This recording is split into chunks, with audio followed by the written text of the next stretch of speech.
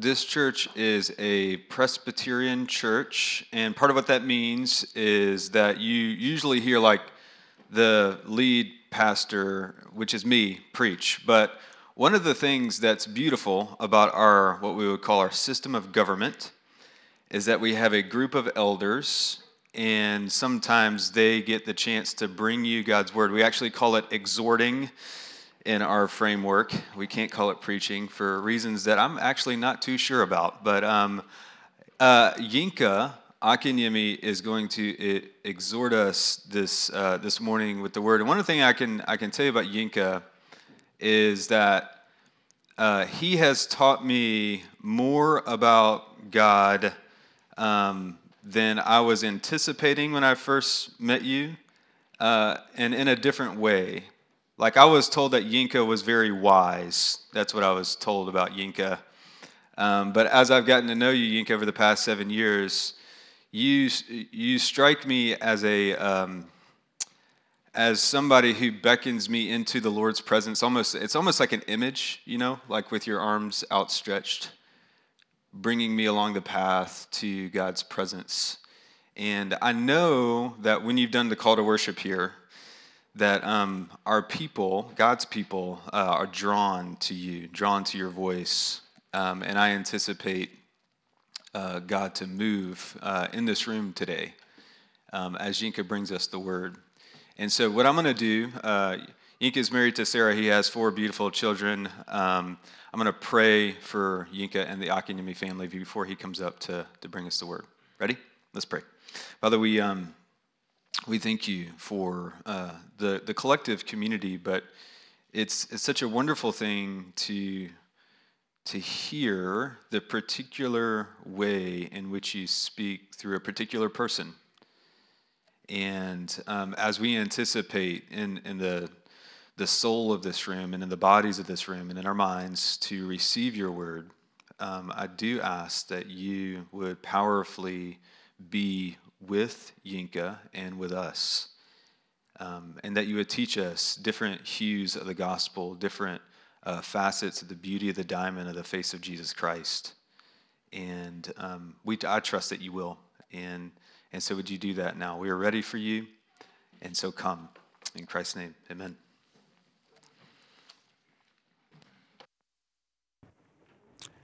Thank you, Matt. Matt, when he told me to speak, said what he just told you guys. He said, Yinka, you can't preach, but you can exhort.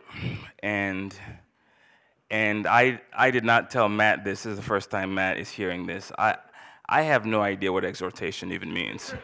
I don't know what it is. I didn't look it up. Because if this goes horribly wrong, I want to be able to tell Matt, this is your fault. You told me to exhort, and you didn't tell me what exhortation is. Well, this morning we're going to be in the book of Genesis. I was talking to Josh Honeywell before church, and Josh said, are we in Ecclesiastes? I'm like, no, we're not in Ecclesiastes. I'm going to go to Genesis. He said, I just love Ecclesiastes. I'm like, Josh, you would. Ecclesiastes is for Josh. If you know Josh Honeywell, you're like, that makes sense. I'm not doing Ecclesiastes. We're going to be in Genesis. And I'm going to start by reading. We're doing Genesis 1, 26 and 27. I'm going to read just the first part of verse 26 and 27. I'm going to do it in 2 different translations, so bear with me. Genesis 1, 26. Here's the word of the Lord. Then God said, let us make man in our image, after our likeness. Verse 27. So God created man in his own image. In the image of God, he created him. Male and female, he created them. The Message translation puts it this way. Let us make human beings in our image, make them reflecting our nature. God created human beings. He created them God-like, reflecting God's nature.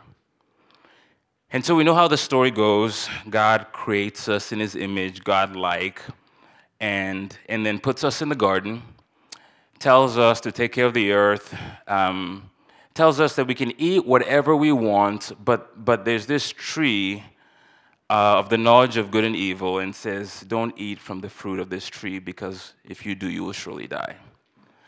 And then we're introduced to the serpent. The serpent says, did God really tell you not to eat from this tree? Because he knows that if you do, you will be like God. And that's the title I'm giving this sermon, to be like God. I'm going to pray, and then we'll dive into it. God, we do want to be like you. We're created to be like you. You are good. And as we unpack your word, give us eyes to see you in it. Give us ears to hear you. In Christ's name we pray. So to be like God, it's the promise that the serpent makes if we will yield to this temptation of eating from the tree of the knowledge of good and evil. It is also what God said he did when he created us, that we would be like him. And this is John talks about this in his gospel, but we're created like God. So if you are slouching in your chair, I want you to just sit up a little straighter, shoulders back, maybe chin up. Yeah, sit up a little straighter. Tell your neighbor, I am like God. Go, no, that's not good enough. Let's try it again. Turn to your neighbor and tell your neighbor, I am like God. Thank you. Turn to another neighbor and say, I am godlike. You guys, it's in the, we just read it. It's in the scriptures. We are created to be like God. This is why John, in his gospel, John says that if anyone says that they love God, who they cannot see, but hate their brother and their sister, who they can see, John says that that person is lying. By this, John means that, look, if you say you love God, you can't see him, but your brothers and your sisters who are made like him, in his image, God-like, you hate, John says that those things don't add up, right? So how do we deal with this scripture? Because God says, you are made like him. The devil says, you will be like him if you eat of the fruit of knowledge of good and evil. What do we do with this? I think first we must remember that like every temptation after it, this is the first temptation, like every temptation after it, the devil is really just distorting something good that God has already promised or done. There is no originality to temptation. There's no originality to sin. It's simply a distortion of the good. So the devil is not an originator, he's a distorter. But what is he distorting here? Because the promise to be like God, the temptation, if you will, to be like God, it's not really a temptation. We're already created like God. So it's not bad to be like God. That's how we are created. So what is the temptation here? Well, the temptation here is to be like God without God. If we yield to eating of the fruit of the tree of the knowledge of good and evil, we now know what is good and evil. We don't need God, right? And so we say to God, look, we will be kings and queens of our own kingdoms. We don't need you. We take the earth, we divide the earth up into different kingdoms, right? Today we don't use the word kingdom very much, we use countries, but it's the same concept, the same principle. We have these kingdoms, right? We still use, for example, the kingdom of Saudi Arabia. We use that word, the United Kingdom. Matt said in our church we have about 7 different kingdoms or countries represented. The kingdom of, I'm not going to list them all, but the kingdom of Indonesia, the kingdom of India, the kingdom of Brazil, the kingdom of Nigeria. I hear there are nice people from that kingdom. The kingdom of the United States of America. And this is a good time to address, actually, you people from Texas that you think it's your own kingdom. Texas is not its own kingdom. You may want it to be its own kingdom. We may want you to be your own kingdom, but you're not. Paul, in one of his letters, tells us that we are citizens of the kingdom of God, that our citizenship is in the kingdom of God. Paul knows that we have earthly citizenships. His point is that our primary citizenship is in the kingdom of God. Paul does not say that we will be citizens in the kingdom of God. He says that we are now, where we are citizens of the kingdom of God now. And there are serious implications to being a citizen of a kingdom. Okay? So, I have the privilege of being a citizen of two earthly kingdoms. I am a citizen of the kingdom of Nigeria, and I am a citizen of the kingdom of the United States of America. And there are certain rights, there are certain obligations, there are certain freedoms, expectations that I have as being a citizen of the kingdom of Nigeria that I do not have as being a citizen of the kingdom of the United States of America, and vice versa. So, for example, as a citizen of the kingdom of Nigeria, my wife's not here today, so I can tell you guys this. I can marry more than one spouse, okay? Polygamy is acceptable. I was going to say, can I get an amen? But it's not the appropriate time to get an amen. As a citizen of the kingdom of America, I do not have that right or that freedom, okay? Different citizenships, different rights and freedoms. As a citizen of the freedom of America, I have the freedom of speech. As a citizen of the kingdom of Nigeria, that freedom is much more limited in different parts of the country. Religious speech is more limited. And so these are two different kingdoms, and you can put in whatever kingdom you want. They're two earthly kingdoms, and they're different in the rights, the obligations, the freedoms I have. Imagine how much more so as a citizen of the kingdom from above. There's rights, there's freedoms, there's obligations, there's expectations that we have, being that our citizenship from above is our primary citizenship. And so, I just talked about a freedom I have in Nigeria to have more than one spouse. The kingdom of God says no, as a citizen. I do not get that freedom as a citizen of the kingdom of God. God says no. Okay? Freedom of speech.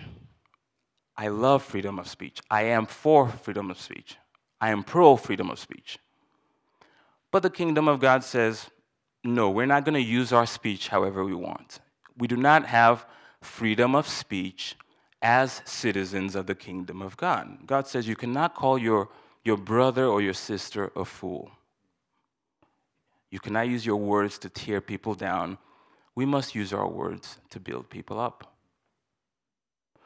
At Life Group last week, by the way, if you're not part of a Life Group, I would strongly encourage you to be part of a Life Group. It's an important way that we do life at the church.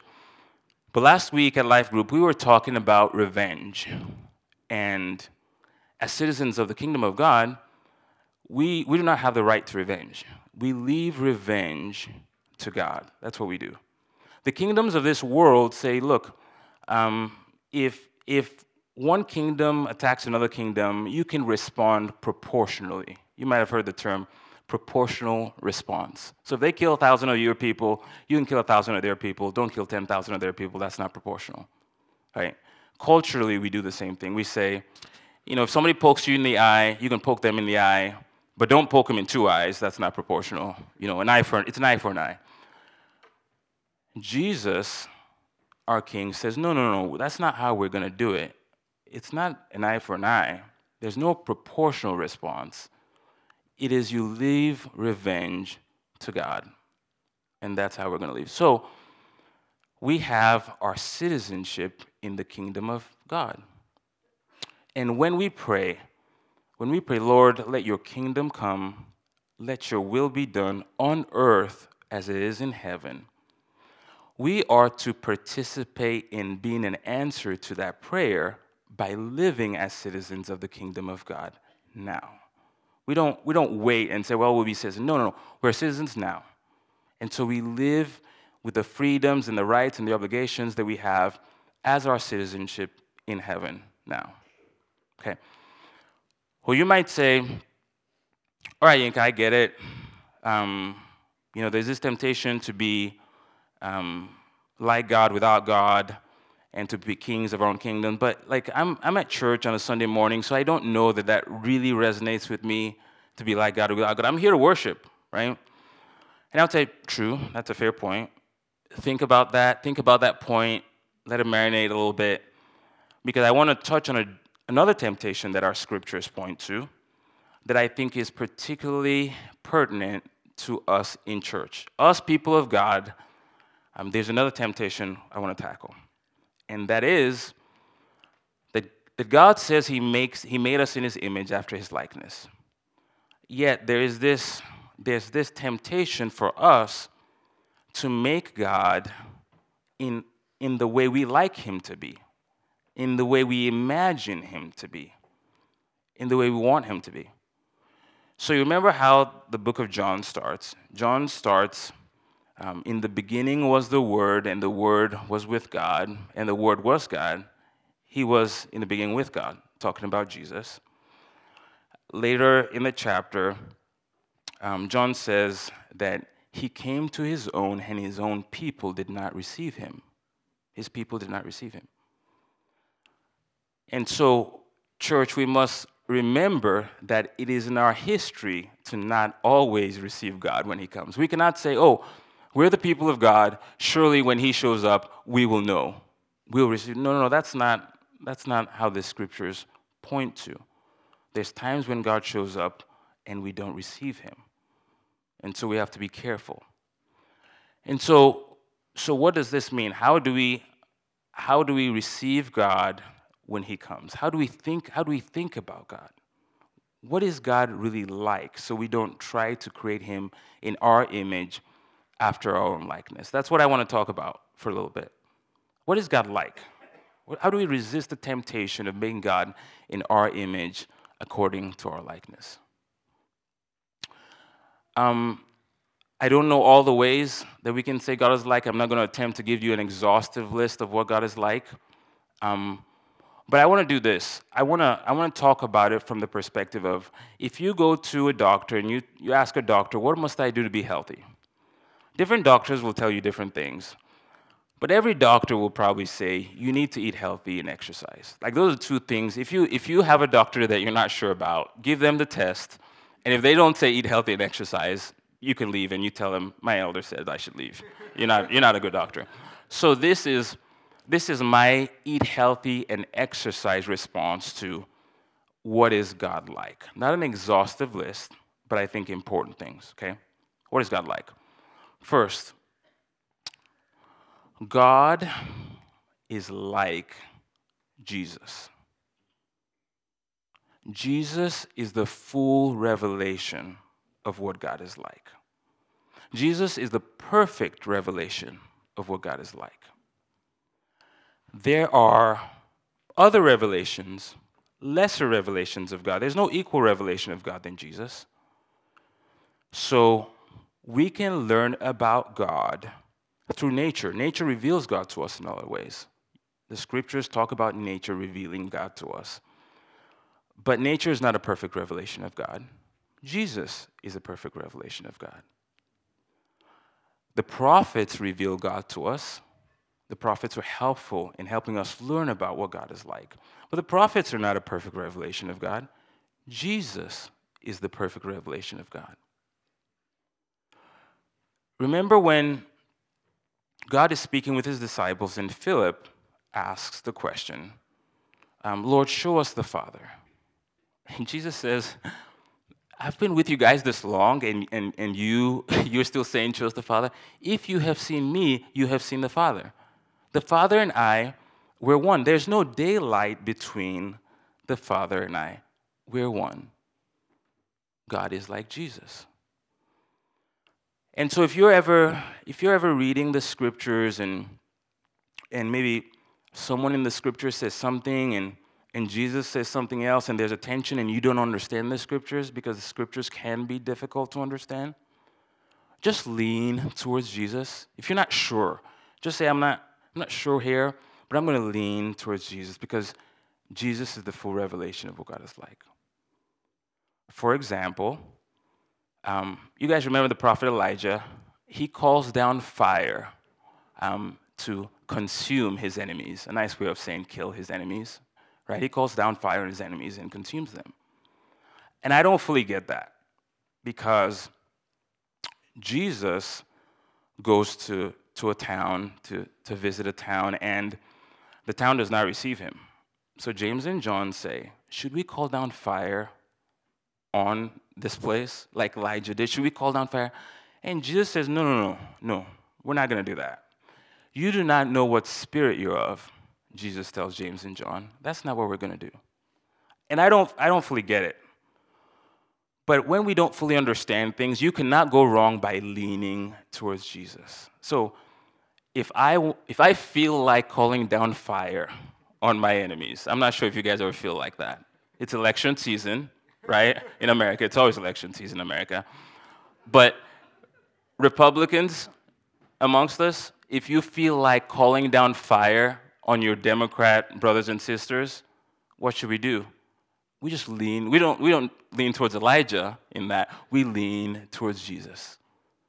Democrats, if you want to call down fire, we lean towards Jesus, right? Independents, if you want to call down fire on everyone, we lean towards Jesus because Jesus is the full revelation of what God is like. There's no greater revelation of God than Jesus. Okay? So God is like Jesus. God is like Jesus. That is one way to think, what is God like? How do I resist the temptation of making God in my own image, after my own likeness? Well, we think God is like Jesus, right? Second way to think about God. What is God like? Well, God is love. God is love. Yeah, God gets angry, but God is not anger. God gets sad, but God is not sorrow. God is love. And he loves you. His attitude towards you is love. And he has promised that nothing will separate you from the love that God has for you. Nothing. Not life, not death, not poverty, not wealth, not sickness. None of that is going to separate you. Not even sin. Did you know that your sin does not separate you from God's love? We are sinful people. We're sinners. Let he that is without sin throw the first stone. Yet God is with us. He's taking care of sin on the cross. God does not separate himself from us. His love is not separated from us because of our sin. And what God says is that if we only respond to his love with our love and trust, that everything is going to work together for our good. Life is going to be tough. It's not going to be easy. But he is love, and he loves us. And if we will respond to his love, that all things will work together for our good. So,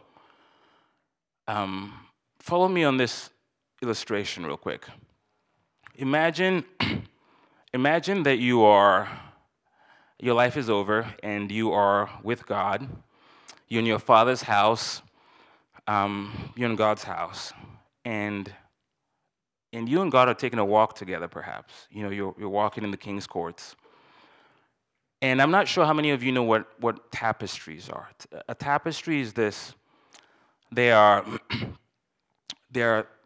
typically they're big woven rugs. They're intricately woven, beautiful illustrative rugs that they're creative pieces of art. They're not rugs you step on. They're rugs that are hung. And historically, they'd be hung in the courts of kings. And so you're walking with God, and he's talking. There are tapestries all over the place. Maybe you don't even recognize the tapestries because God is saying something important to you. And you're walking, and God stops you, and maybe he does one of these, like, look at this. And you look at this tapestry. And it's a tapestry of your life. It's a tapestry of your life, and you're like, God, this is the most beautiful thing I've ever seen. It's gorgeous. I've never seen anything like this. You have done something amazing. Now, the back side of tapestries are, they look like a mess. There's loose threads hanging all over the place. It's messy. You can't always tell what the front side will look like by looking at the back side. It's hard to understand. Right? We're on the back side of the tapestry, and it's hard to understand what's going on. But on the front side, it's this masterpiece, and you're looking at it, and you're not saying anything. And maybe God breaks the silence, and He says, remember this particular point of your life. He's pointing to the tapestry, and He says, remember this particular time. This was a very difficult time for you. Remember that? What if I pull this part out of the tapestry? What if I get rid of this portion of the tapestry? We would say, no. You may almost hit God's hand away. Don't do that. Get out of here. No. This is the best. I've never seen anything this beautiful. This is glorious, we would say. That's the promise God makes. That He's going to cause, that He loves you, and He's going to cause everything to work together for your good if you would only respond to His love and trust. He's going to make your life a tapestry of grace, of mercy, and of love. That's what He's going to do. So we must live as citizens of a different kingdom. We do not get rights from our primary citizenship that overweighs our citizenship in the kingdom of God, right? We talked about different freedoms. We've talked about revenge and how those rights don't always work. There's a quote from a lyric from Coldplay that goes like this. It says, no, I don't want to battle from beginning to end. No, I don't want a cycle of recycled revenge. No, I don't want to follow death and all of his friends. And God says, in His kingdom, revenge is following death and all of his friends, and there's no room for death in His kingdom. So what is God really like? What is God like? God is like Jesus. God's always been like Jesus. Jesus is the perfect revelation of what God is like. And God is love. I want to end by saying this. I've tried to give some advice and some thoughts and how to not make God in your own image, after your own likeness, how to not be like God without God. And I hope it's helpful, but I needed to fill in. I'm supposed to preach for 30 minutes, so I need to fill some time. So I gave you some advice. Here's the deal. You don't really need advice. Knowledge is not what you need more of. Knowledge got us in this mess anyways. What you guys really need, what I need, what we need a Savior is what we need. We need somebody to save us. We need somebody to save us from the temptation of being like God without God, from the temptation of creating God in our own image. That's really what we need. We need a Savior. And our scriptures tell us that everyone who calls on the name of the Lord will be saved. Like everyone. There's no one who calls upon the name of the Lord that will not be saved. It is impossible to call upon the name of the Lord and not be saved. It's just not possible. And so, if you're like, I need help and I need to be saved from the temptation to be like God without God, God says, you know what? You call upon my name, I'll save you. If you're like, I need help, I need saving from creating God in my own image, according to my own likeness, God says, you know what? You call upon my name, I got you, I'll save you. If you're like, I need saving from myself. Forget the devil. I feel like I am my own worst enemy. I need saving from myself. God says, you know what? You call upon my name. I'll save you from yourself. I got you. And so I want us to do that. I want us to call on the name of the Lord together, because we all need to be saved from something, right? So I'm going to close us in prayer. And as Matt often says, when I pray, don't just shut off. I want you to call upon the name of the Lord and ask him to save you from something. If you don't know how to pray, just say, Lord, I call upon your name, save me from this. Okay? I'm going to pray, and then we'll have a time of confession.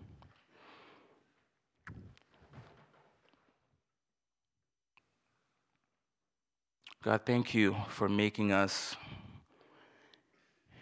in your image, to be like you, in your likeness. But we have sinned, we've fallen short, we have problems. We are in need of a Savior, somebody to save us from all sorts. And Lord, we ask that you will save us today. It is a prayer that we pray today. We will pray it again tomorrow by your Spirit, that you should save us from all sorts. Save us from ourselves. Save us from a desire to be like God without God. Save us from creating you in our own image and in our own likeness, and then not receiving you when you show up. Save us from our enemies. Save us from our anger. Save us from our selfishness, our self-centeredness, our pride, our ego. Save us from our anxieties.